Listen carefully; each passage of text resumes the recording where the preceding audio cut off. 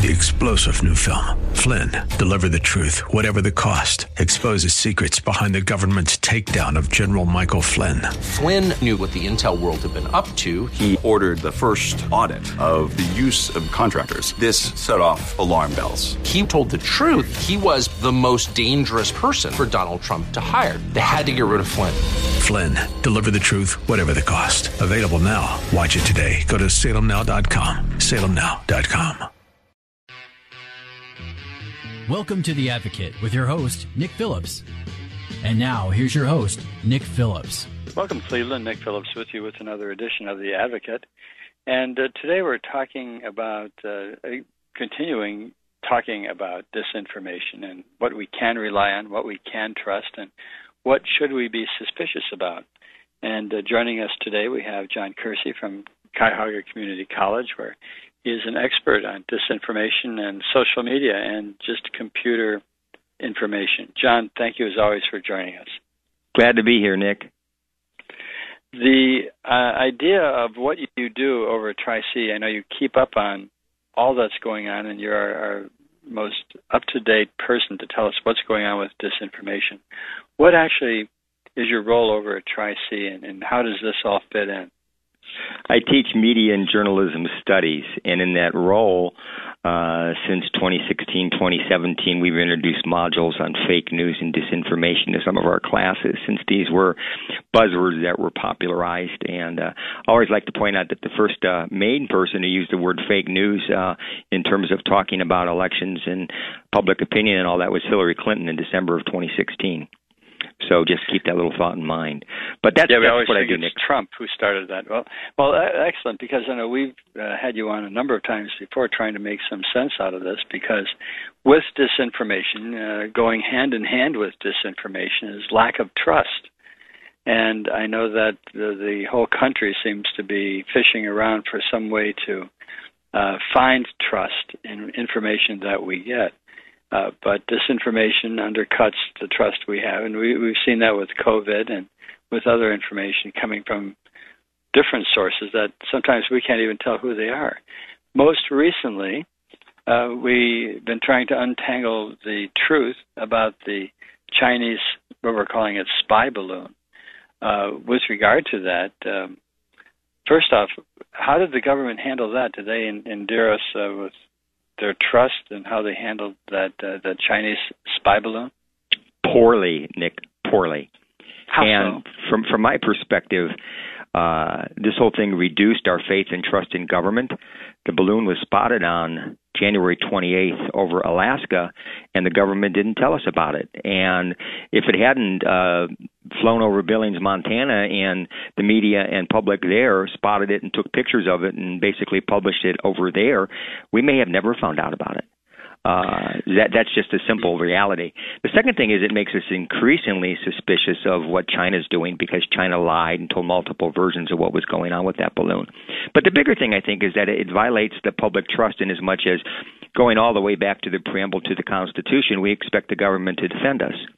And we can go back time and time again, Pearl Harbor, Cuban Missile Crisis, and I was a kid and I ducked and covered in my classroom in school. Oh, yeah. I did. We always have had this feeling that the government was leveling with us. And in more recent decades, we've discovered, no, actually, the government's not leveling with us. It's lying to us. And I've seen some polls that come out, and the polls say that the Biden administration did a poor job of handling this, and even more telling in my mind is that people have less faith and trust in the government as a result of how this was handled. Well, we're going to take a short break. We're talking to John Kersey from Cuyahoga Community College. He's a professor of media communications, and we're talking about disinformation and how do we trust what we hear. And we're talking about the Chinese spy balloon. We're going to take a short break. We'll be back after these words, so don't go away. You're listening to Nick Phillips here on The Advocate on WHK. We'll be right back. And now, back to The Advocate with your host, Nick Phillips. Welcome back, Cleveland. Nick Phillips with you with another segment of The Advocate. We're talking to Professor John Kersey from Cuyahoga Community College, who is a professor of media communications, and we're talking about disinformation and how in the world can we trust what's going on with the government. And we're talking about the Chinese spy balloon that has been in the news the last couple of weeks or so. And John, thank you for joining us. Glad to be here. You know, when we're talking about how the Biden administration handled the news about the Chinese balloon, there's a certain amount of information that the governments are expected to withhold from the public until certain things happen, like they have discovered the intent and the purpose and the design. And I even heard that with regard to this balloon, that U.S. intelligence was able to perceive and detect this balloon as it lifted off from a location in China. Where does the government's right from a national security standpoint start and stop with regard to not releasing everything they know as soon as they know it? I know we're in a pretty instant society, but is that a problem now, the way the government's used to always withhold information? It might be years before we find out something, to now our expectations are to know something instantly? Yes, and part of that is skepticism about whether the government leveled with us in the first place. Obviously, we knew some information about this balloon before it traveled across the country. Obviously, our military knew quite a bit about the balloon. Now they probably know a lot more, because I heard just yesterday they've actually recovered the sensors, so they're going to be able to really track what this thing was doing. But the fascinating thing about this whole situation is, I think anybody who's kind of like, how can I say this, decent-minded would say that when an enemy vehicle, a ship or a plane or something like that, is going over your territory, that could pose a threat to your defense. And I think that's the thing that got the ire of the public, is this thing was basically floating over half the United States over the period of about 4 days, and nobody was taking any steps to stop it. And the government explanation just didn't hold water in the eyes of many people, so that creates a distrust gap. We almost need from the government to reestablish our faith and trust in the government a very tight chronology as far as date and time and location when they first perceived this. And they first perceived it was about to travel over the continental United States, or when it actually started doing that. What's holding us back from getting that kind of chronology? And that contributes to the distrust gap, Nick, is the fact that they don't produce things like that. And again, listeners might not be, how can I say this, quite as old as you or I, but we can remember that when Ambassador Adlai Stevenson went to the United Nations and accused the Soviet Union of perhaps starting World War III by putting nuclear missiles in Cuba, he brought pictures. He brought the evidence, and he showed the world what he saw. And that's the kind of transparency that the public expects of a government. Obviously, for a while, Kennedy knew those missiles were there, and he kept it quiet because he wanted to devise a strategy and begin to implement the strategy before he told the public about it. But he knew he had to tell the public, and certainly he did, and he did it in a nationally televised address. Now, nuclear missiles are a lot more harmful than a balloon. Having said so, a lot of people in the United States now see China as our major adversary. They see China's actions as being duplicitous and dishonest and with evil intent. And, our government certainly didn't do enough to inform people what we knew and when we knew it. And that's why you get this growing disinformation gap. It's really an odd thing with China from the standpoint that we are talking about China as an adversary, sort of a political competitor and possibly a military competitor on one hand. Yet on the other hand, we have China from a statistical standpoint as a significant trading partner. How much trade goes back and forth between the two countries is just awesome. How do we reconcile both of those when we have to deal with which face do we look at China, the economic face with a smile or the suspicious face with concern? That's a great way to put it, Nick. And for decades now, the U.S. foreign policy vis-a-vis China has been based on the premise that if we provide economic incentives, if we make them economically moving toward a capitalistic system and we improve the quality of life for the average Chinese, eventually they would be less of a threat to us and to the rest of the world militarily. What we're seeing, however, is just the exact opposite. China becomes more and more bellicose, both toward Taiwan and in the South China Sea to the Philippines, Malaysia, Vietnam, and other nations. So I think most people who think this through would say we've made a mistake with our China policy, and we should not be thinking of them as trade partners. We should be thinking of them as possible future enemies on the battlefield. But they're so large. I mean, 1.4 billion people, and the economic horsepower to be developing the kinds of products that really cannot economically be produced in this country.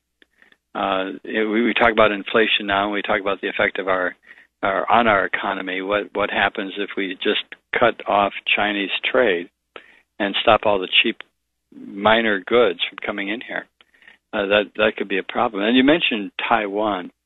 The United States is tied so closely with Taiwan. If the Chinese should do what Russia did with Ukraine and just launch hundreds of thousands of Chinese troops and weapons against Taiwan, what's the United States likely to do in response?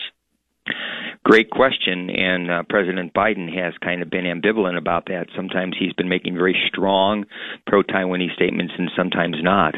My personal opinion is that China will try to make a major military move on Taiwan in the next year or two, and it's going to be preceded by a disinformation effort on China's part to make Taiwan look like the bad guy.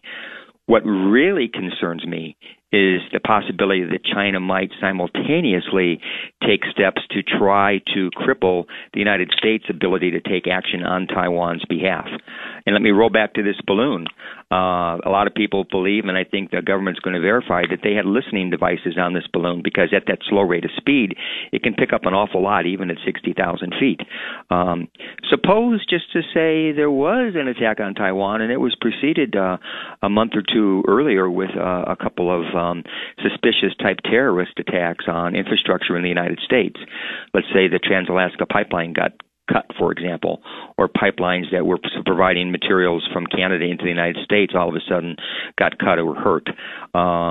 You could see what happened with Nord Stream 1 and Nord Stream 2 in reverse, where China is basically trying to create an environment to make it more difficult for the United States to defend Taiwan militarily.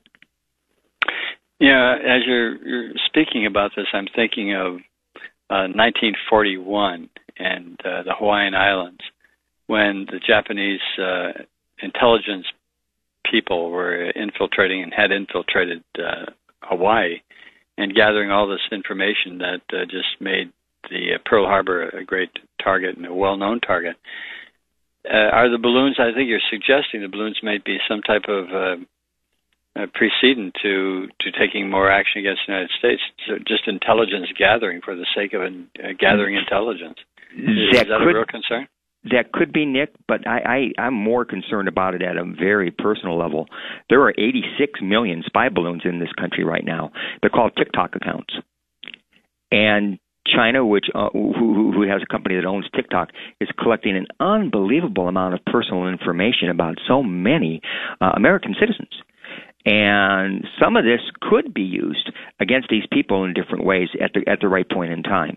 So I shudder at that thought. You create that Pearl Harbor analogy that the next Pearl Harbor could be more of a combination of cyber and physical, and the cyber version of it could be, in the eyes of the Joe or Jane average American, be more crippling than an actual physical attack.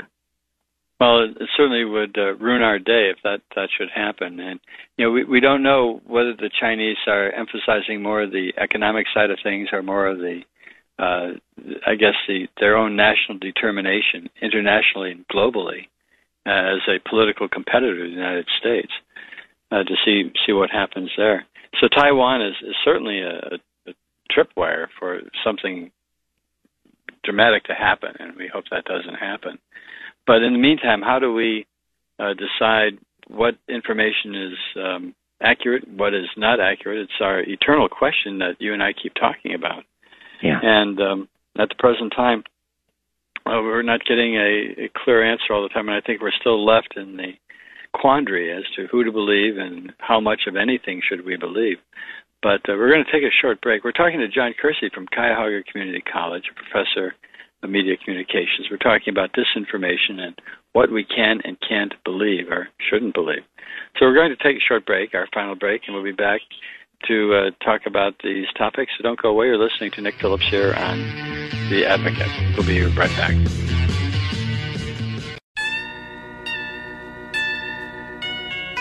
And now, back to The Advocate with your host, Nick Phillips.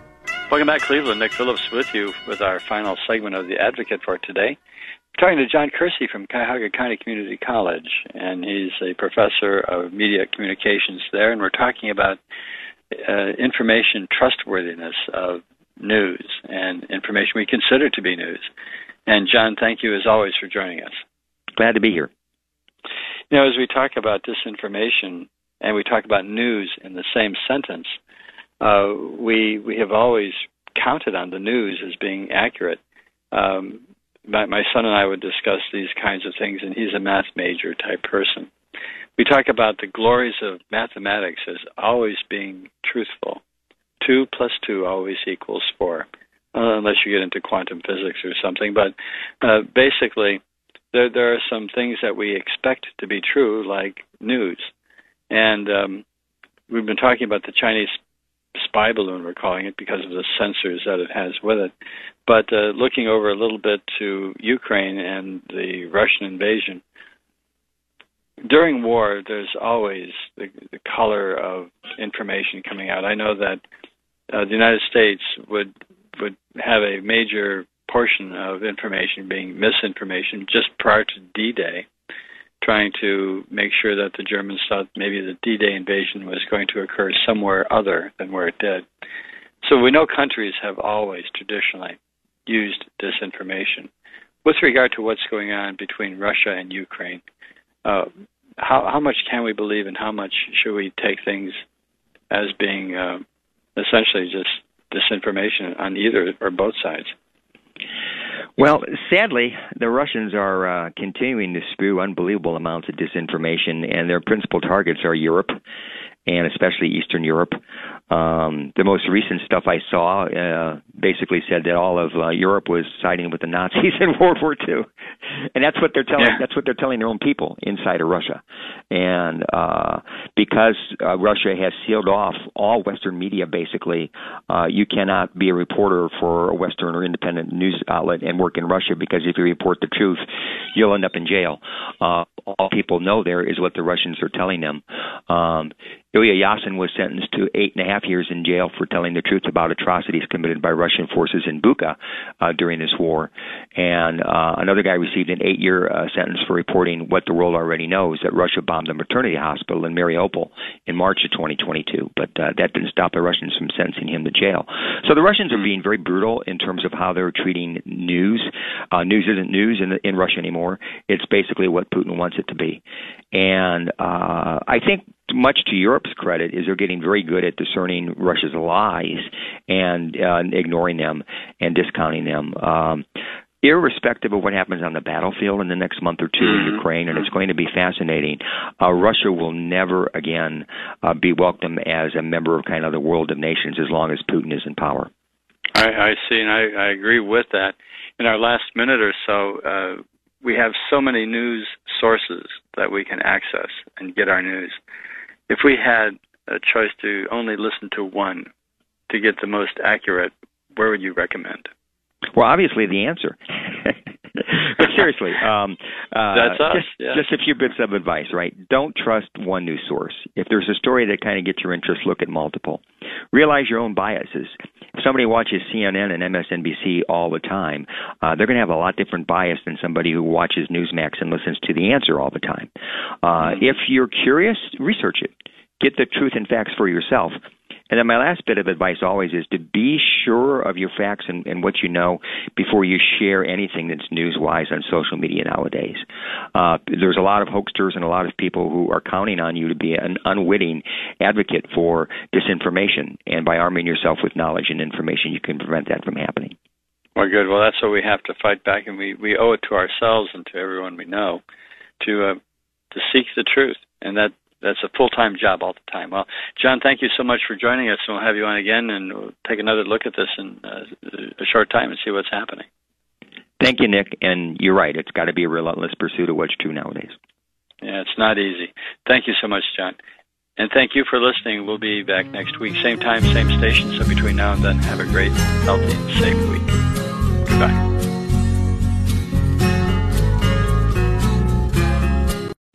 Three-star General Michael J. Flynn, head of the Pentagon Intelligence Agency, knew all the government's dirty secrets. He was one of the most respected generals in the military. Flynn knew what the intel world had been up to. He understood its funding. He ordered the first audit of the use of contractors. This set off alarm bells.